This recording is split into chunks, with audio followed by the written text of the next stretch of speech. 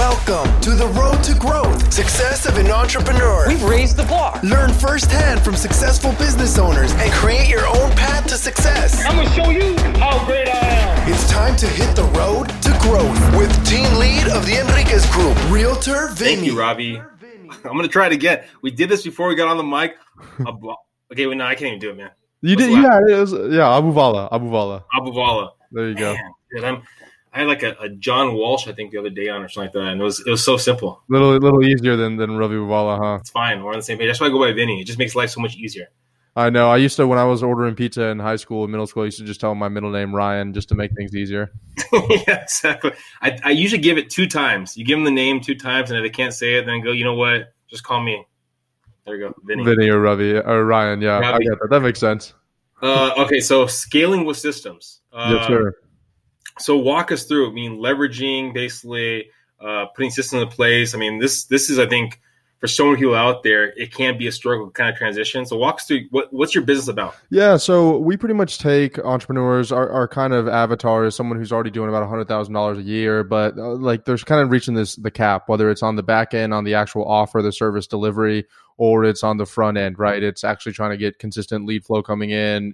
They don't have assets. They're the sales guy. They're the lead generator, all of that stuff. So we pretty much find people who have reached their ceiling. They just can't get past the current revenue that they're at. And we just help them literally blast through that like 80%, 100%, 120% month over month growth. And the way that we usually do that is, number one, we help them build assets. That helps kind of find prospects, nurture, and then close a lot of these leads, maybe even before they get on the phone with you. Video sales letter, blog post, content, free courses, whatever it is. We'll help our clients create those.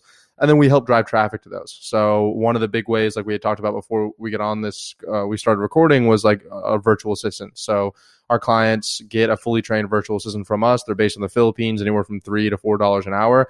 And they're going to Facebook groups, Instagram, LinkedIn, email, to hyper-targeted people that are in your marketplace, and they're sending them pretty much an outbound message saying, hey, this is who I am, this is our company. If you want some resources, here are some of the things I talked about below.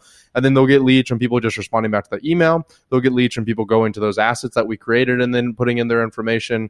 Then they'll Google them, whatever it is. And then we kind of incorporate paid traffic into all of that at that point. So we can generate new leads from paid traffic. We can retarget leads that are inside of there from paid traffic.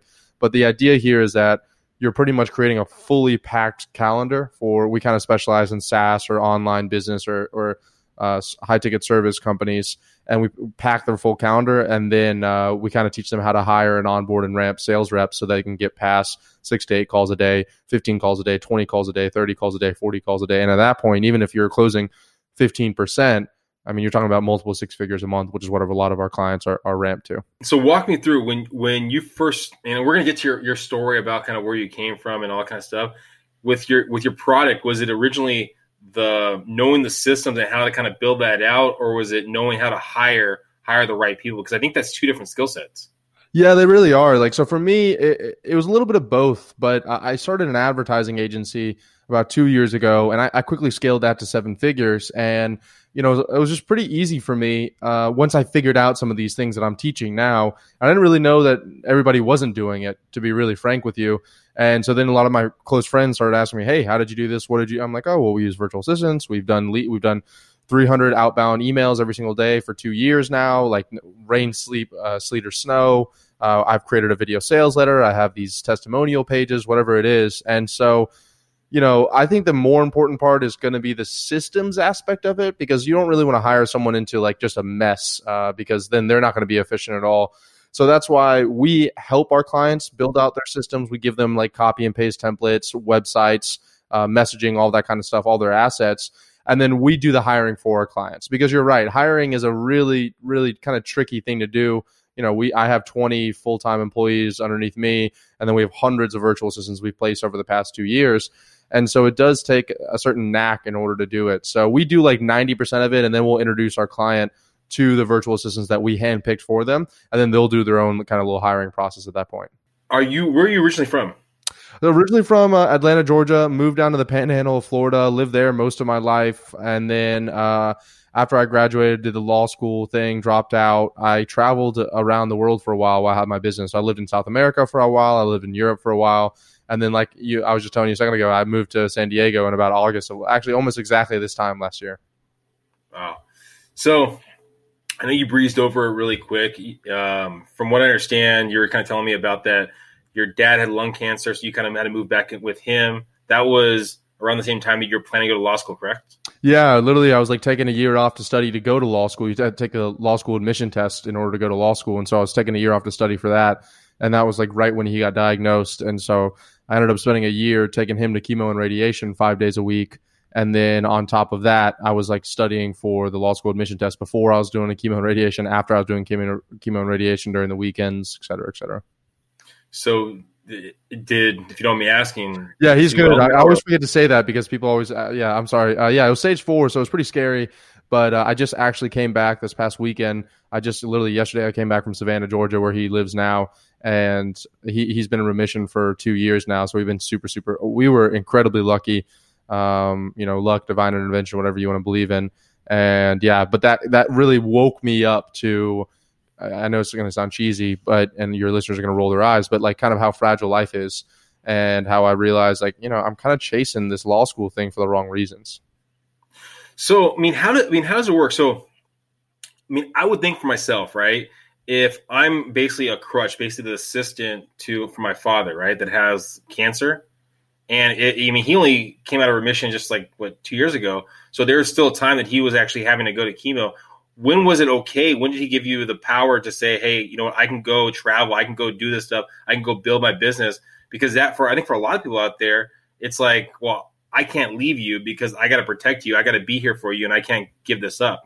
What happened there? Yeah, that's an awesome question. I don't think I've ever gotten that before. So essentially, my dad was the main guy driving me to be a lawyer, to be honest with you. And so, I ended up taking the law school admission test because I'd spent my entire life pretty much preparing for law school. I got in the top 10% of test takers in the nation. I got into all of the dream schools I wanted to get into, but I just knew it wasn't for me. And so I remember just walking downstairs one day and telling my dad, I was like, hey, I'm not gonna do this anymore. I'm gonna walk you through to the end of the chemo and radiation treatment. I'm gonna see, if we're in remission and if you're okay, but I'm not gonna go to law school. And he thought I was throwing it all away.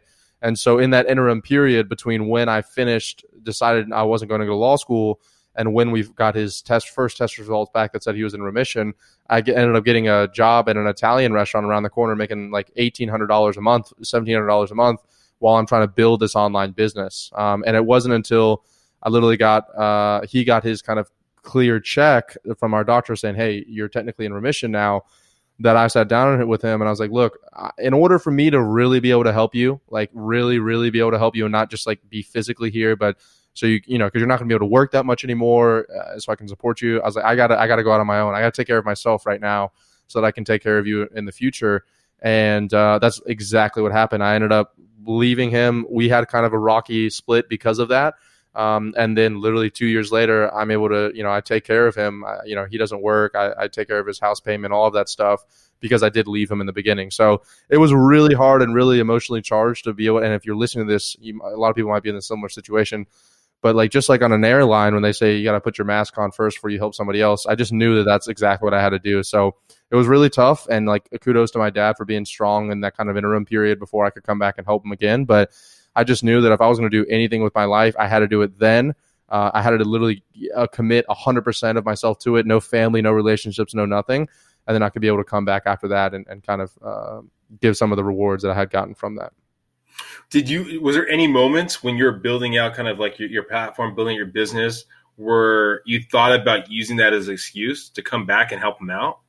Yeah, obviously, not even to come back and help my dad out, but first few months in business, man, first 8 months in business, we did $3,000 total revenue, and it was brutal. And 2,000 of those were my cousin in New York that I'm pretty sure he just felt bad for me, but it was really, really brutal. And I'd taken that law school admission test, and so my applications and my test score were good for 5 years. So I'm not going to lie to you and be like, oh, we took off and I was making millions from day one.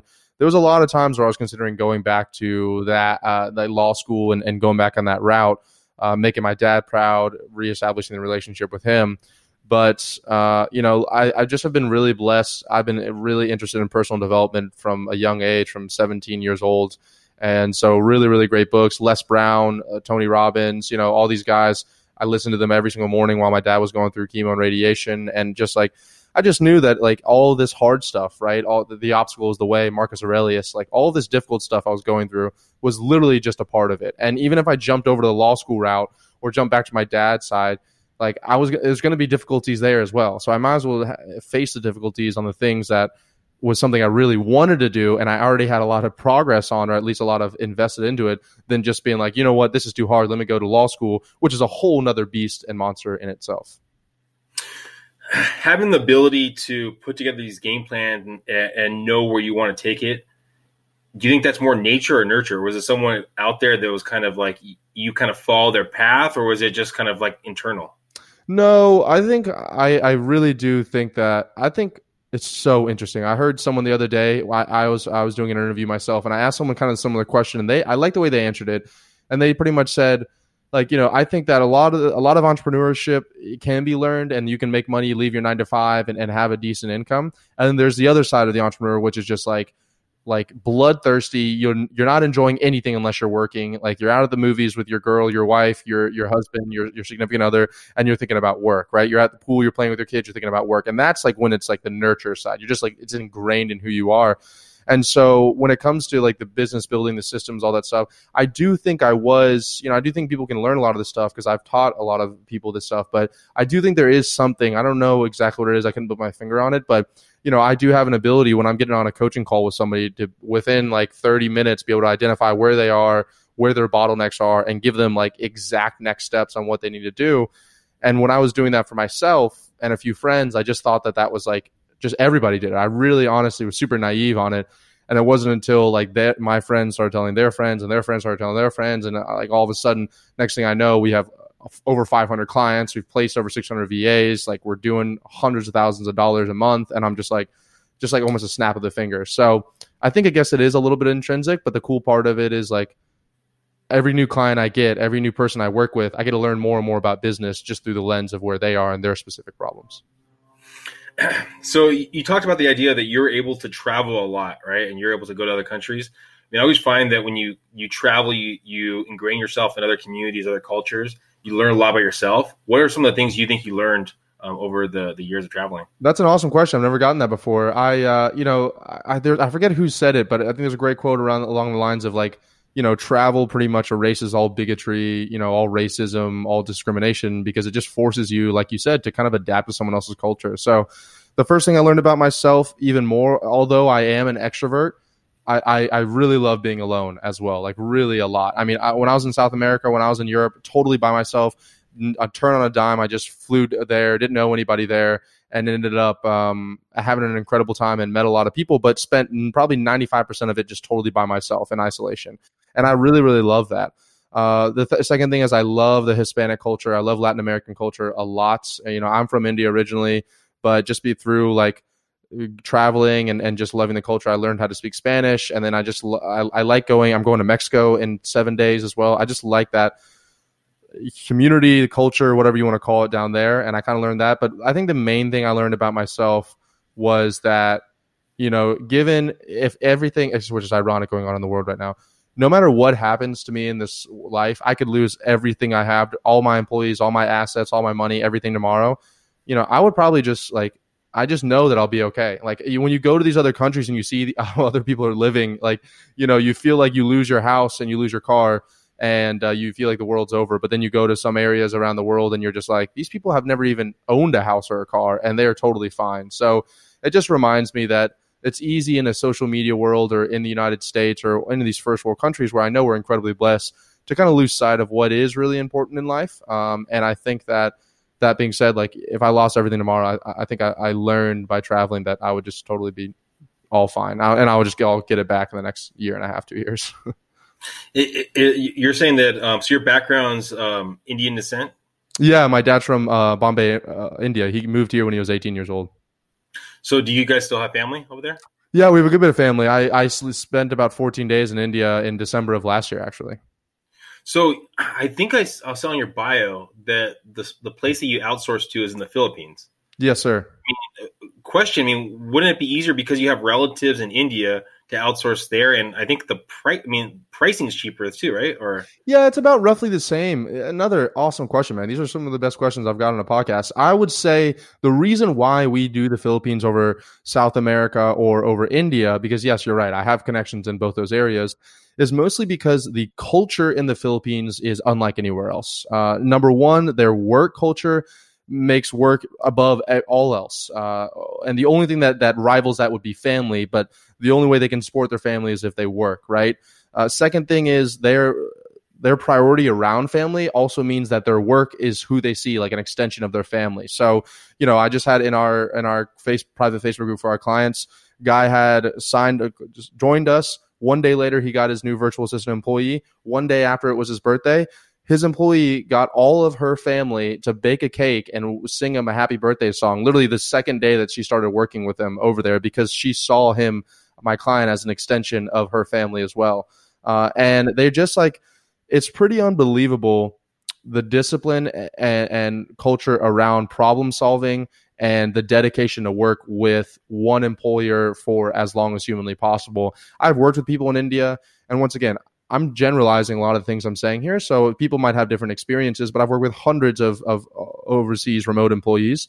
And the thing I noticed about some people in India or South America is like, they'll use you as a stepping stone in order to kind of create something on their own, or if something comes out that's better, someone offers them more money or whatever it is, they'll go to that job. There's a little less loyalty in my experience that I've had from those different countries, where I've had one of my first ever virtual assistant, Mel Jane.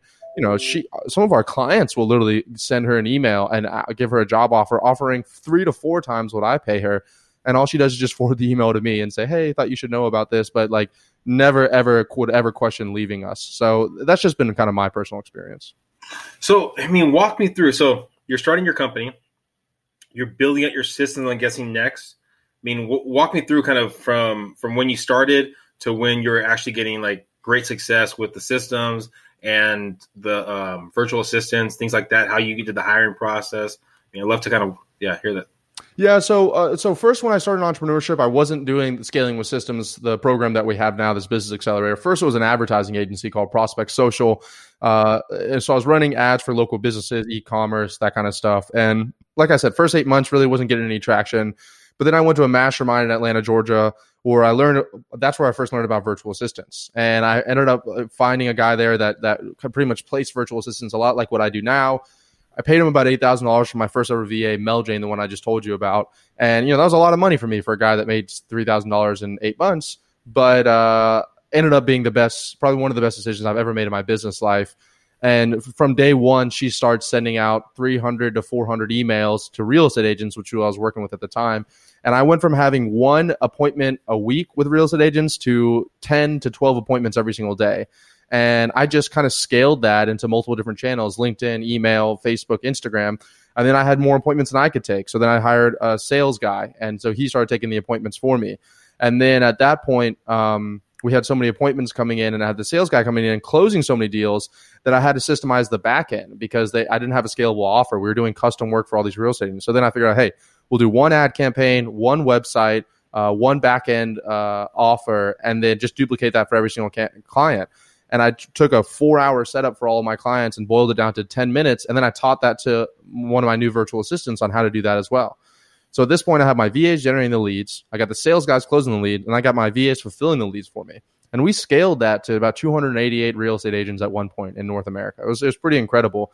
I since then have put the foot off the gas pedal on that company, just because when you're doing a done for you service like that, as you increase revenue, you have to increase costs as well, right? Account managers, et cetera, et cetera. I like the one-to-many approach is what I do in Scaling with Systems now, a lot more profitable. But essentially, once I figured that out and I was making all this money, I was like, all right, that was when I started traveling. And then during that traveling, I got a lot of my friends who was at that same mastermind at me. We were all doing like $1,000 a month. And then 3 months later, in December of 2018, I'm in Cabo San Lucas and I'm doing like $35,000 a month, $35,000, right? And that's in 3 months. And everyone's like, what were you doing? And I pretty much boiled it down to consistent lead generation, the right messaging, someone to execute that consistent lead generation, so the virtual assistant, and then a really hyper scalable back-end offer. So not offering custom work for anybody, but actually figuring out, hey, a course or a group coaching or a, essentially a duplicatable service-based offer. So ads or whatever you can imagine, but one campaign for it. And I just taught that to other people. I was like, oh, that's all you need. This. And I just did one-on-one with a bunch of people, and I would just hook them up with a virtual assistant that I met or that we trained ourselves. I had my VA train these other VAs. And then, like I said, it just started spreading like wildfire. And then I was teaching originally how to go from zero to about $100,000, 6 figures in a business, because that's what I had just done. But now that I've taken myself from 6 figures to multi-7 figures, now that's where we're kind of established as well, right? Like now we don't really work with people just starting. Now I help people who are, like I said in the beginning of this call, they're kind of hitting that ceiling of 6 figures and they can't get past to the multi-6 figures or multi-6 figures a month or 7 figures. And because then once you get there, it's kind of a whole nother beast, whole nother systems, but a lot of the similar stuff that you have in the beginning. So you're saying that the virtual assistants that you bring on and your virtual assistants train them, where do you find those virtual assistants? Is it through that similar platform that you started with where you got your original one, or is it? Yeah, no, I wish it was the case, but like just anything at scale has to kind of change. And so in the beginning, it was just like, hey, I had my VA find other VAs, like just from her personal network. And I've had a lot of guys come in and kind of either clients of mine or just imitators come out and try to do the same thing. And I always say the same thing whenever someone brings it up to me. I'm like, look, that works at a 3 virtual assistant placements a month, but we're placing anywhere from 60 to 70 a month right now. And you can't have that's not a reliable source. So what we ended up doing is getting, a virtual assistant training center in the Philippines. Before COVID happened, we had it was about a 30,000 square foot training center where we were literally getting people. We had recruiters on the ground there. We had ads running. We had outreach going to local call centers, et cetera, and saying, hey, there's this opportunity where you can work from home. You can make above industry pay. You can spend time with your family, and you can join a fast-growing company that's already been vetted by somebody else, right? Because the cool thing is, an unfortunate thing is a lot of these call centers and a lot of these multinational corporations that hire virtual assistants overseas, they really abuse them. And they, one of my best VAs, she worked for a huge company. I'm not going to say who, but the Fortune 500 company. And she had to not show up to work for 2 days because her son was sick. And they canned her whole pay. They canceled her whole pay for that month because she missed those 2 days. And so because of that, she came over, heard about our company, and started working with us. And so it's really easy now, especially now that we've had all these virtual assistants. It's like this referral program that both we have recruiting people out there, and then they have friends that are like, hey, you don't have to drive, because they hate the commute to work too, right? Like they hate all the things that we hate in the US. You don't have to leave your house. You can stay at home. You can work the night shift, and you spend the daytime with your family. And you can make above what we're making in these other places, and you're treated really well, because that's how we treat our clients, how to treat them.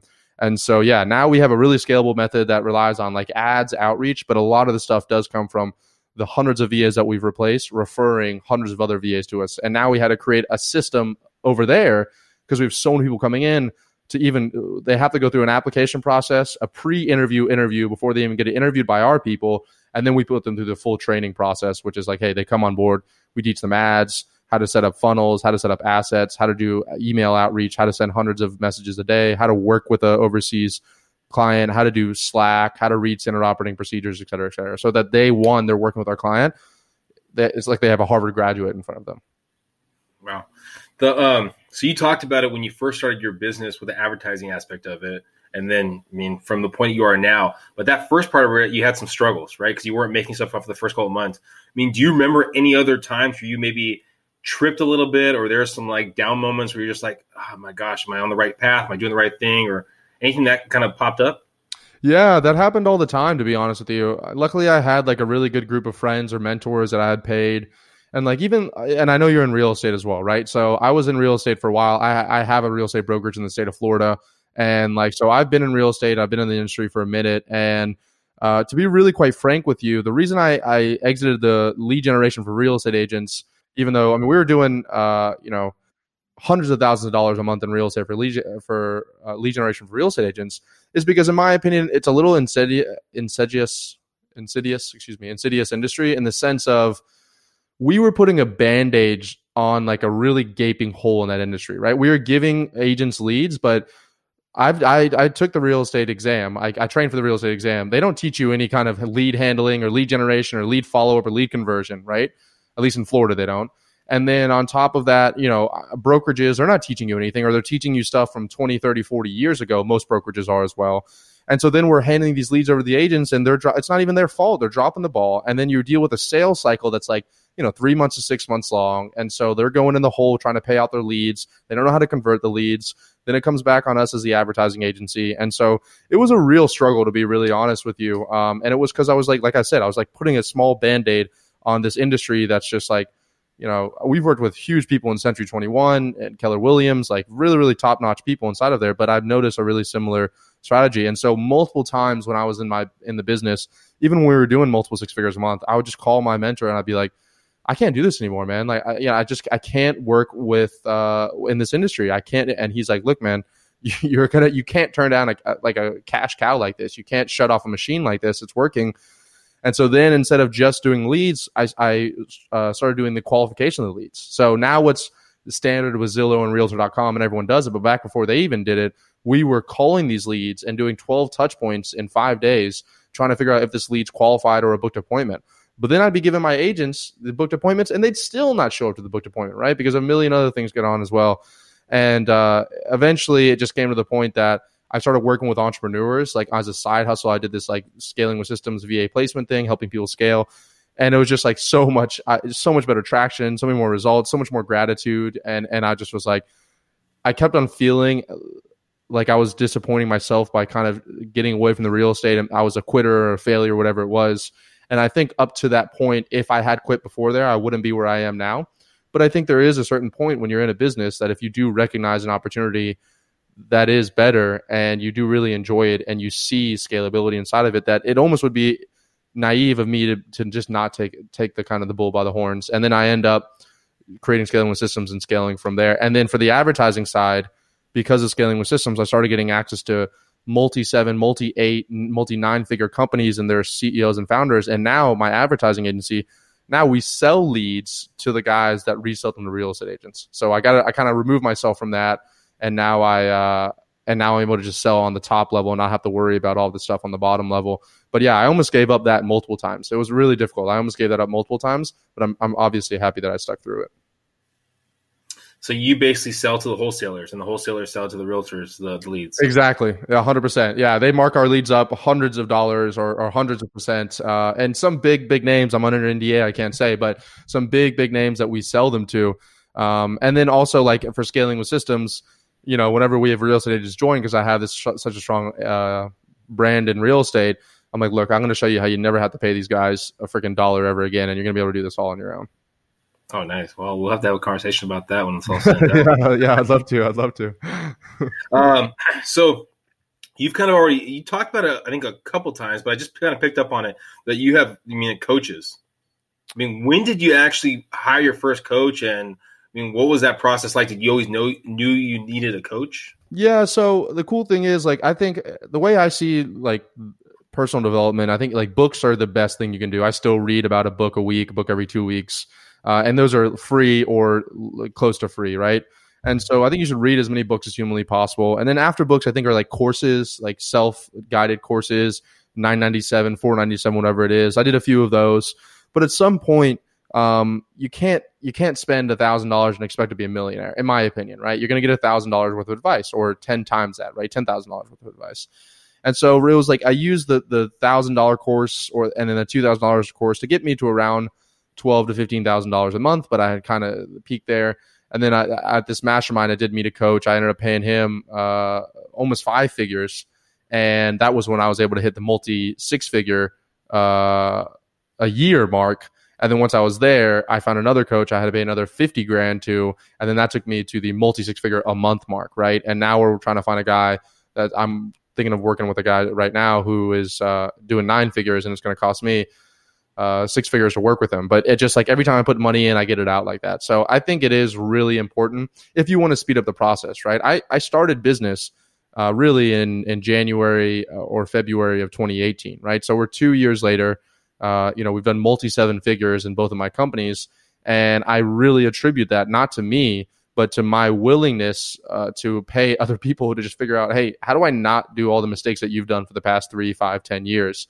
And yeah, so I'm a big advocate for investing in yourself and investing in coaches. Granted that they're proven that they can do it. They have hundreds of results, et cetera, et cetera. So how do you mean, and I think that's a difficult point. I mean, there was I think I was invited to, I didn't realize it was a coaching thing or coaching sales pitch. And so I never heard of the guy. I mean, it was a whole rah-rah thing. I Googled his name because I was like curious because he's telling me all these kind of things. And like the first 2 pages was basically information about how great he was. And then I started to dive deeper on each page. And I realized that either he held the basic website or it was one of his platforms like that. And I was like, okay, so I got to be very careful with that. How do you actually dissect the person saying this person done something and he's a coach for me? Yeah, that's a great question. And I get that a lot. So first thing I'll say, like, as far as is it the coach for me or not, before we get into like credibility, I would say is like, are they living the life that you want to live or have they done what you want to do? Right. Like a lot of people getting coaches and advice from people that aren't even, I see people giving business advice on how to make, 7 figures that have never even made 7 figures, let alone sometimes 6 figures, right? Because it's easy cash grab in order to get that. And I see it all the time. And I think it's unfortunate. And I purposely held off coaching or teaching. I thought that I never was going to be the guy that coaches other people. I was like, those guys are scams. I'm not going to be those people. And of course, that's just how life works. But so first you have to make sure, has this person done what I want to do specifically? And is this person where I'm at? And then do I see myself getting along with this person, right? Like, do they represent the ideology that I want in somebody else? And then once you can kind of figure that out, then there's easier ways to figure out the credibility part of it, right? So for us, we have over 150 video testimonials of clients of ours on scalingsystems.com/reviews. You can literally see 150 video testimonials, thousands and thousands of screenshots from our private Inner Circle Facebook group. We also have a private circle in our Facebook group. So what kind of scam artist would keep 500 people that he scammed all in one central location on a Facebook group as well, right? And then like we give referrals out when people want to work with us. We're like, hey, here's 10 people you can call or email. So we kind of shove social proof and credibility down people's throats because I do think that that's an issue in this industry. And obviously there's ways, like I had a guy tell me, how do I know that you didn't purchase all those video testimonials? I was like, man, if you think that I just spent the money to buy all these video testimonials, this isn't a good fit. There's no way I'll be able to change your mindset around in the right amount of time. And I do understand people have been burned. And I've been burned before myself. I've invested a lot of money that I actually never got back. But if you're able to speak to real life people and do a little bit of due diligence, look at some video testimonials, and then how long has this person been around, right? Is it overnight, or can you go back to their Facebook and Instagram and look at over the past 2-3 years, their journey? That's why I love social media, to where they are now, right? Look at their YouTube channel. Look at their comments on their social media posts, right? Look at all these things. And you can usually kind of gauge at that point whether this person popped up overnight and is running some kind of scam, or whether it's one of these situations where there's a legitimate business opportunity where someone's exactly where you want to be. And you're like, hey, I just want to speed up this process. Here's some money. Get me there. All right. So talking about coaching, if you could basically talk to your younger self, that person that was helping his dad out that quit law school, what kind of advice would you give him? Great question. I don't really regret anything I did. Obviously some things are like, but I think I would not change one thing that I've done in the past. The only advice I would give myself is kind of what we talked about earlier, would be like, I think the 2 biggest things would be, don't doubt yourself so much, right? So don't keep on worrying about whether you make it, whether you're not make it, just be along for the ride. And the second part of it, which I really only noticed in the past year, is like, have a little more patience, right? Like I'm a really kind of a big imperfect action guy, and I've done a lot in 2 years, in my opinion. But, in the grand scheme of things, 2 years is absolutely nothing. And in the grand scheme of things, what I've done is really nothing compared to what I want to do. And so like some of these things I want to do, I'm just like, to my team too, I'm like, we got to get this done. We got to get this done. And sometimes I need to realize that some really great stuff is going to take really long to build. And so I think that a mistake a lot of people make, including my younger self, was I was looking at a 1 to 2 year time frame instead of like a 10-year time frame. So now a lot of the decisions and actions and things that I do now are based on a 10-year time frame. So my younger self, I'd pretty much tell him like, hey, like, don't think about where do you want to be in a year. Don't think about a Lamborghini or $100,000 a month. Think about 10 million a month. Think about a 9-figure company and what that looks like in 10 years from now. Well, I have to ask this next question then to finish it off. Where are you going to be in 10 years from now?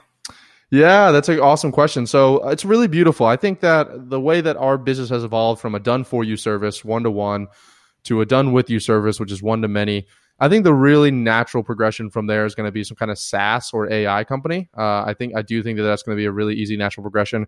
I've worked with a lot of SaaS companies as well. I've really helped them scale. So I've had a lot of experience in there, but I've just not actually been the CEO in the driver's seat before. And it allows you to have even more profitability and scale that even a one-to-many kind of program like I have right now couldn't have there. So as far as business is concerned, I would like to probably have a SaaS company or be an angel investor inside of a few SaaS companies. And then, personal life, 10 years from now, I'm 20, I just turned 26. So I'd like to be with the kids, married with kids, in a nice white picket fence house somewhere. And almost probably at 36, I'd like to be retired, to be honest with you. 36 to 40, I'd like to be retired. So retired in the sense of, like I said, if you guys remember in the beginning of this episode, I think I am the native entrepreneur, like where it's like I'll never be just okay sitting around and like, playing golf every day, but retired in the sense of my passive income far exceeds anything that I would need on a yearly basis. And I can pretty much choose the projects I want to work on now, whether it's, charity work or giving to causes that I believe in or working on causes that I believe in, et cetera, et cetera. Sounds good, man. Well, I appreciate all your time, Ravi. And if someone's looking to reach out to one of your platforms, reach out to you, what's the best way of them getting in contact or yeah. Thanks so much for having me on here. And thanks for everybody that's listening to this as well. I really do appreciate your time. I hope you got some value out of it. Easiest way to get a hold of me is, you can go any social media platform and type in my full name, RAVIABUVALA, Ravi Bubala. And then if you want to learn a little bit more about scaling with systems, what we've done, I actually kind of created a free course where I talk about, some of those advertising platforms we use, what kind of messaging templates you should follow, where you should hire a VA from. And you can just go to scalingwithsystems.com/gift, GIFT, and you'll get access to that free course. Well, thank you again, Robbie, for being on the road to growth. And hopefully everyone listening got some great tidbits. And man, 10 years from now, I'm excited to where you're going to take it. I appreciate it, man. Thanks so much for having me on. Thank you for listening to The Road to Growth, Success of an Entrepreneur. Please like, subscribe, and stay connected. Visit www.theenriquezgroup.com. Yeah, I created a website. Hope to see you again next week. The Enriquez Group, signing off.